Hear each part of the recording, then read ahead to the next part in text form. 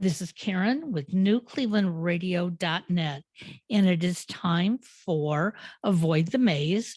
And my guest today is Bijouee Finney.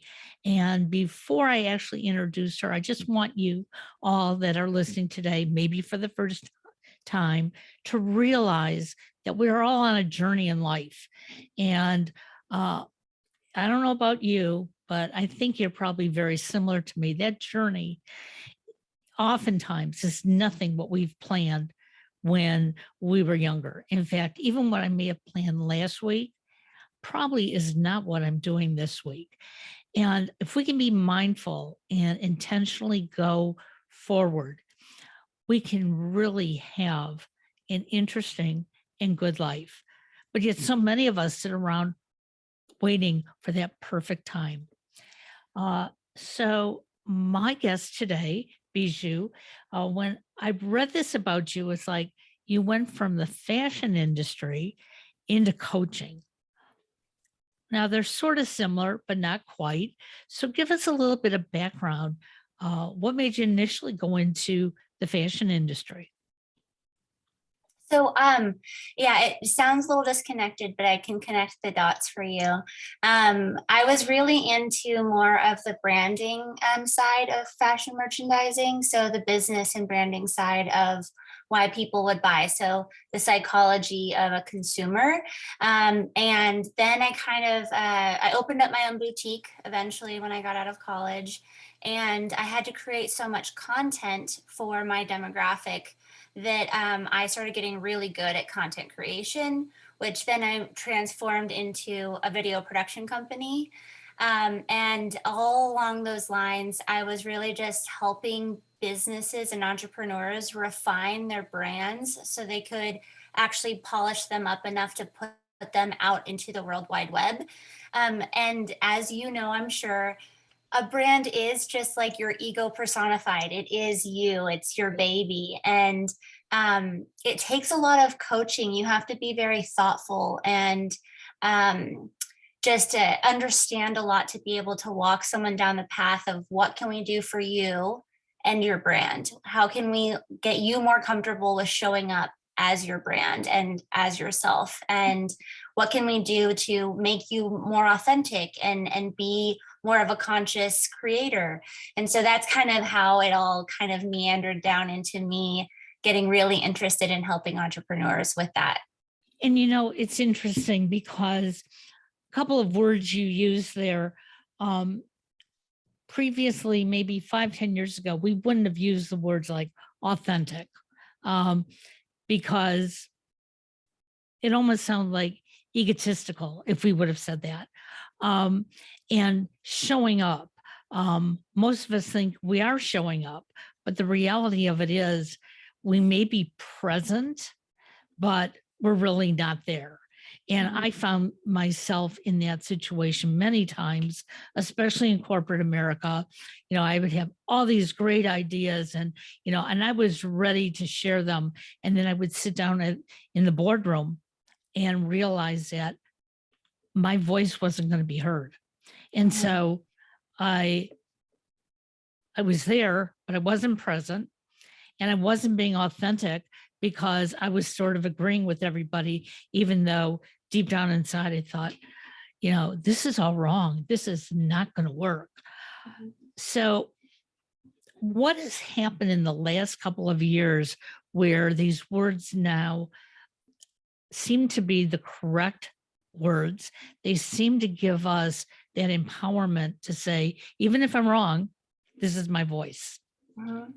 Yeah, and that's the thing is that before it was very much a fall in line, do what's trending, just be an option for everyone. But now there's too many options. There's so much noise out there that you almost have to be extremely authentic to the point of like waving your freak flag so that your niche or your demographic or your tribe finds you. And it's just like showing up with exactly what you think and how you feel.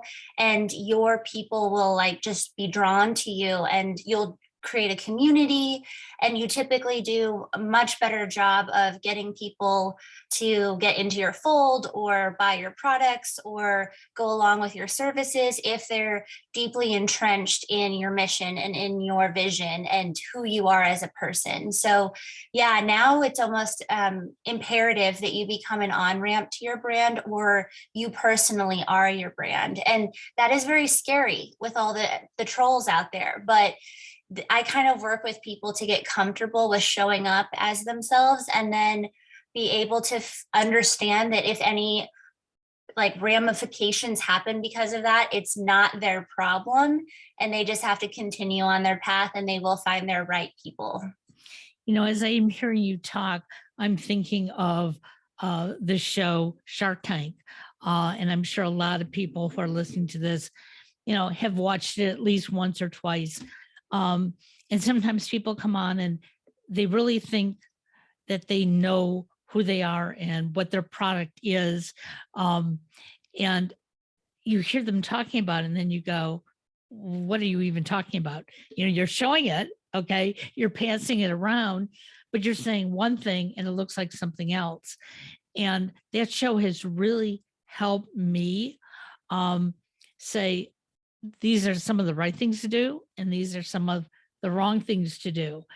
And it's also given me the courage to know that it's okay to be wrong, but learn from those like yourself who have been out in the world and say, hey, this is another option for you. Yeah, no, that's such a good point, because we get so closely attached to our products or our brands, and we know all of the little nuances that we think are coming across. But in all actuality, as you see on the show, they are not. And so that's why you typically work with a coach that can be a mirror and understand what you're trying to get out, but if it's really coming across or not. And that way you can do that before you end up on a show like Shark Tank and kind of get ripped apart. But yeah. Yeah. Well, some get ripped apart, others, you know, like they flourish from it. I know it's not some place that I would feel comfortable going on. But I certainly would feel comfortable, and I have worked with coaches and, you know, laid my heart out on the line and have them say to me, you know, you're putting your heart there. It's not your passion. It's not a product. It's just your heart. And now you need to go back and think about what it is that you really wanted to do. And that's how it started when I started podcasting almost 8 years ago. I knew exactly wrong what I wanted to do. And you know, one show would be good, the next show wouldn't. And I would sit back and go, well, I did it the same way. And then I realized, number one, that was my first mistake. I did it the same way. But I also wasn't listening to the cues from my, you know, guests like yourself. And so one of the things I read about you is that you do something called psychedelic coaching. What is psychedelic? All I can think about are the 60s and 70s and, you know, all the drugs that were being passed around. I'm sure that's not what we're talking about. Well, so it's there are different ways to actually get to a mindset that allows you to go a little bit deeper. So there are many things that are currently legal and currently illegal that I consider plant medicines that are kind of on the path to being legal because they are so safe and they are seeing such huge amounts of shift in people's lives with them. But I, depending on what the client is comfortable work with them on the different types of either plant medicines, or even you can get to a psychedelic state from fasting and from breath work. And what that does is that when you do a session with a coach, maybe people are used to maybe talk therapy where they go in with their therapist And they might not always be completely honest with their therapist or with themselves because they feel like they might be judged, or they're not really to even hear the truth themselves. And so they are almost like wasting a little bit of time and money, or they're not really seeing some big shifts in their life. Whereas if you're in another state of mind, you can actually go much, much deeper. And a coach can actually work with you on pulling out some of your internal blocks or some of your past traumas that are blocking you. And you can actually ask your body and your nervous system some really relevant questions and get some amazing answers that we as a society never take the time to be quiet enough to listen to ourselves. And so it's really that. I mean, whether or not we go to a place where it's legal to perform a plant medicine ceremony, or I do something similar here where it's like using kava or kambo or something like that, to really get in a state of mind where you can't lie to yourself. You're just kind of in love with yourself for a second. You're healing some past issues, and you're seeing yourself in a new light, and you're seeing the world around you in a new light. So you can kind of move forward in a completely different way. You know, I like that thought, okay? Because again, I've been through coaching, I've been through therapy. I don't know anybody who hasn't been, or if they're really honest with themselves. And I agree with you, therapy, depending on who the therapist is, depending what you come in with to that session. You could be very honest, but again, other things may have happened between the time you walked in the door and you sat down, and you're talking about something totally different. So when you can get into this altered state of mind, um, so what I'm hearing you say is it helps you break things down so that you're more honest with yourself. Is that it? Yeah. So the thing is we kind of just get really stuck in the now, or the now around us, and we're not taking into consideration some of the things from the past that are still affecting us.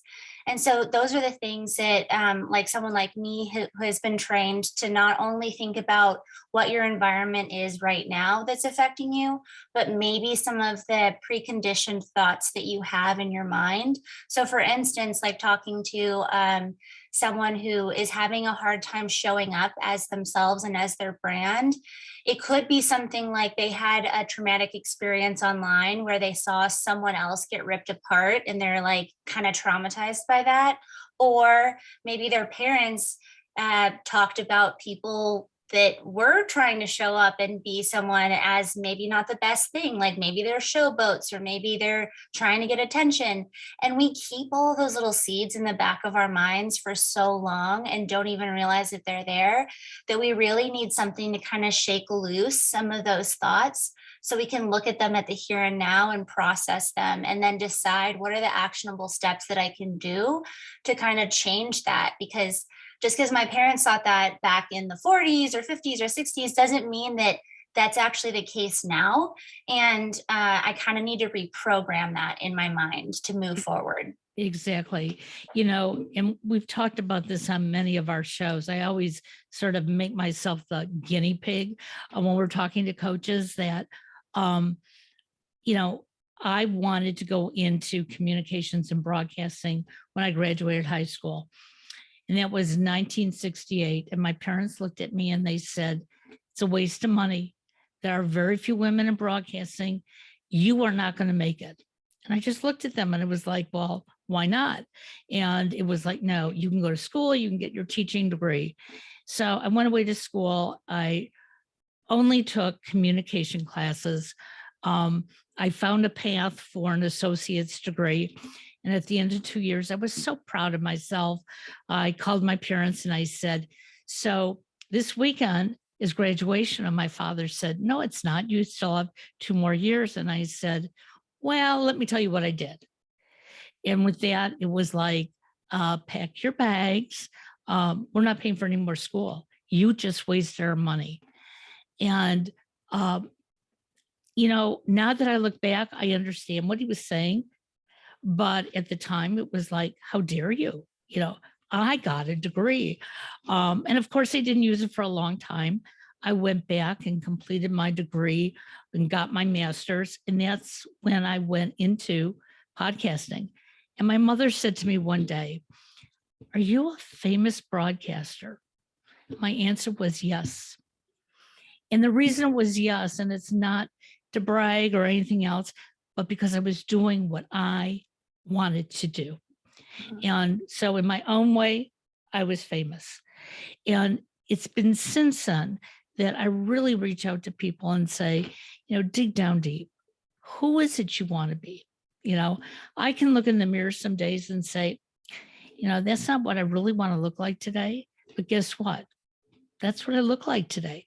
So I'm going to be that person. I'm going to be that person whose hair may be straight or curly or whatever, but I'm still going to be that person. So if I were to come to you, and I know I have a lot of hangups, so, we'd probably take us many sessions to get through those. What is something that we can do, even on the first session, to get me to be really honest with myself? Yeah, and to your point about your version of success, that's a huge misstep that I think our society doesn't really help people with, because we should be figuring out what my version of success is and what your version of success is, Right. not what our parents think it is or what we're looking out at and seeing, because like my version of attractive and my version of successful, all of that matters to only me at the end of the day or at the end of my life.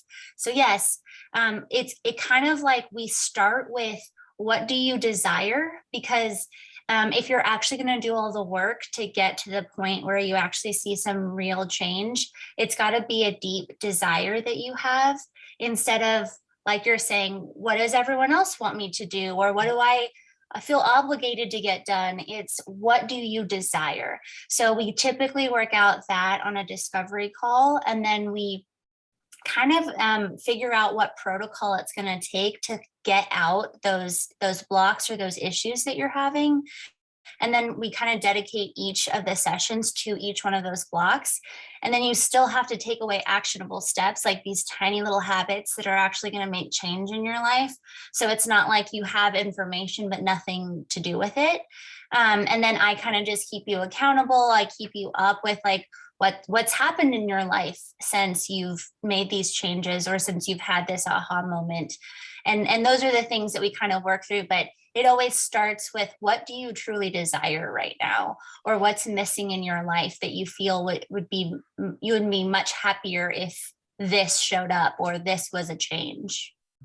And what I find interesting is coaching is just that you're guiding, you're leading us, but you're not saying to me, hey, Karen, why don't you take that step?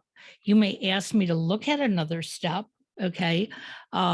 We do a show called The Intentionality Gurus, and Candace Pollock walks me through a different session each week for our listeners.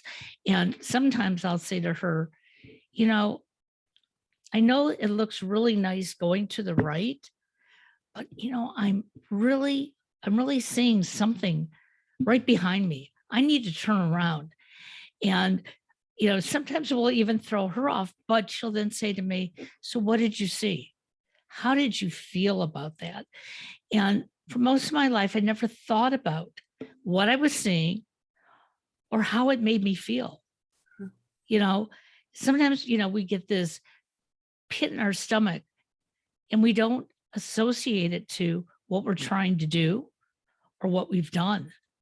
And sometimes that pit in the stomach can tell us really if we should be doing it or not. Yeah, I love that you brought that up, because that's another thing that I help my clients get clarity on is it your ego or is it your intuition? Because a lot of times we get very confused on if I should be following this little voice in my head, or if this is like, do I keep dismissing that voice, considering it my ego, and then my intuition just says, I give up, I'm trying to give you the infinite wisdom that comes from the universe and you never listen. So it kind of is this nice walkthrough of when to say, oh, if it's this, this, and this, that's the ego. If it's this, this, and this, it's the intuition. And it really matters to like check in with your body, check in with your true core values, check in with who you think you are, and then feel your way forward. And you're right, we've never really been taught that in the past. And it's so individualized per person because your path is inside of you. You just have to feel your way to it. You know, it's interesting because when I was working corporate America, when I was working in just my little circle, my department, I was very aware of everything around me. But when I would go into the bigger meeting, I felt intimidated. And those old tapes played through my head. You know, what makes you think they're going to listen to you? Why would you even suggest that? Just because this worked for you privately in your office, why do you think you should bring it up here? And so I didn't. And I found that I only felt productive a portion of my day, because as soon as I walked out of my office, I thought all these eyes were looking on me. It wasn't until I left corporate America that I was able to see the difference. It was like I was allowing people to intimidate me. It's not that they truly were. I gave them my power and said, hey, make me feel lousy. That's okay. But once I left corporate America, my comment was, you know what? I'm going to do this. And not everybody's going to like it. And I may have a huge following. I may have a small following. I may have no following. But that will be up to me to decide, like you even said, is this success or not? And, you know, in 8 years, the format has changed numerous times. I'm sure in the next 8 years, it will change again, because that's how we grow. Mm-hmm. Mm-hmm. Absolutely. And that's the beautiful thing about you kind of looking back at your experiences. A lot of times we kind of just rush forward all the time, not thinking about how far we've come or what we've learned from our past. So yeah, I mean, it is crazy. Whenever I started out on my path, I was very afraid to come out and say what I was working on, because I knew that it was going to sound insane to most people. But I decided to do it anyway after doing a lot of my work on myself and eating my own dog food. And when I finally came out about everything that I was very passionate about, it was really people going, wow, that's really interesting. Let's talk about that a little bit more. And I want to learn this. And it was just an overwhelming like response that I was not anticipating. And it was really just a sign like, wow, if you really do go out on a limb for yourself, you will be rewarded in your personal way. And it was just super exciting. So I'm glad that you're on that path yourself, because podcasting is pretty awesome. Well, and I will tell you, I work with some fairly high level people, and always in the back of my mind, and again, from the way I was brought up and everything, my assumption is, you know, they're more authentic than I am. They're more put together than I am. And I often find out that they're just as vulnerable as I am. And, you know, it makes it so much easier for me to communicate with them, because it's like, you know what, it's okay. I can make a mistake because I can hear the mistakes that they're making. And I'm not going to call them out on them, but I want them to understand that it's okay for us to make these mistakes, even though many of us grew up in homes where, you know, maybe our hand got slapped every time we made a mistake. I remember in elementary school, a ruler hitting my hand one too many times because, you know, I used the wrong verb or I used the wrong adjective, and the teacher would look at me and say, how many times do I have to tell you? SWAT, SWAT, SWAT. And it'd be like, okay, I made a mistake. Could you just lead me in the right direction? Or ask me, why did you use that word?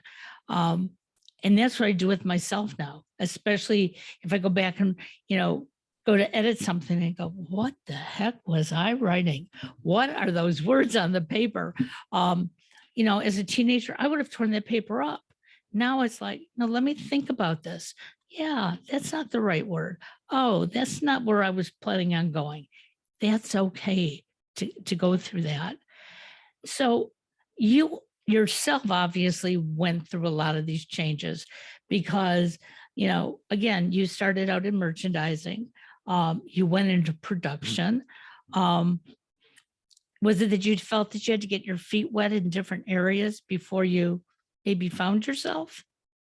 I mean, it's interesting because in different parts of the world, people aren't expected to figure themselves out until their 30s. Like they don't even have to go to college until they're 30. Love And I that. think that that's really interesting because yes, I was always interested in aesthetic and like making things beautiful and telling stories. And I think that whether it is a video, a movie, or even a wardrobe, that's kind of along the same lines. Like I like showing people's inners outer in a beautiful way.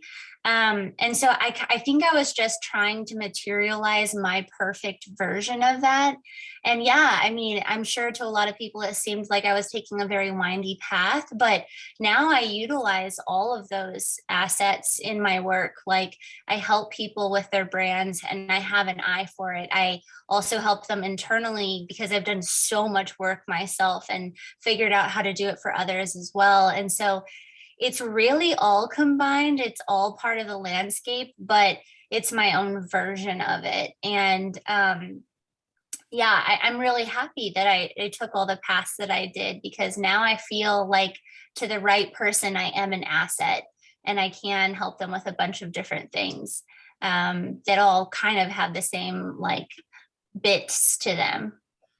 Well, and I'm glad that you brought that up about college because, we are so ingrained here in the United States that when you graduate high school at 18, 19 years old, especially if you did well in high school, you should go to a 4-year college. You should get a degree. You're going to use that degree.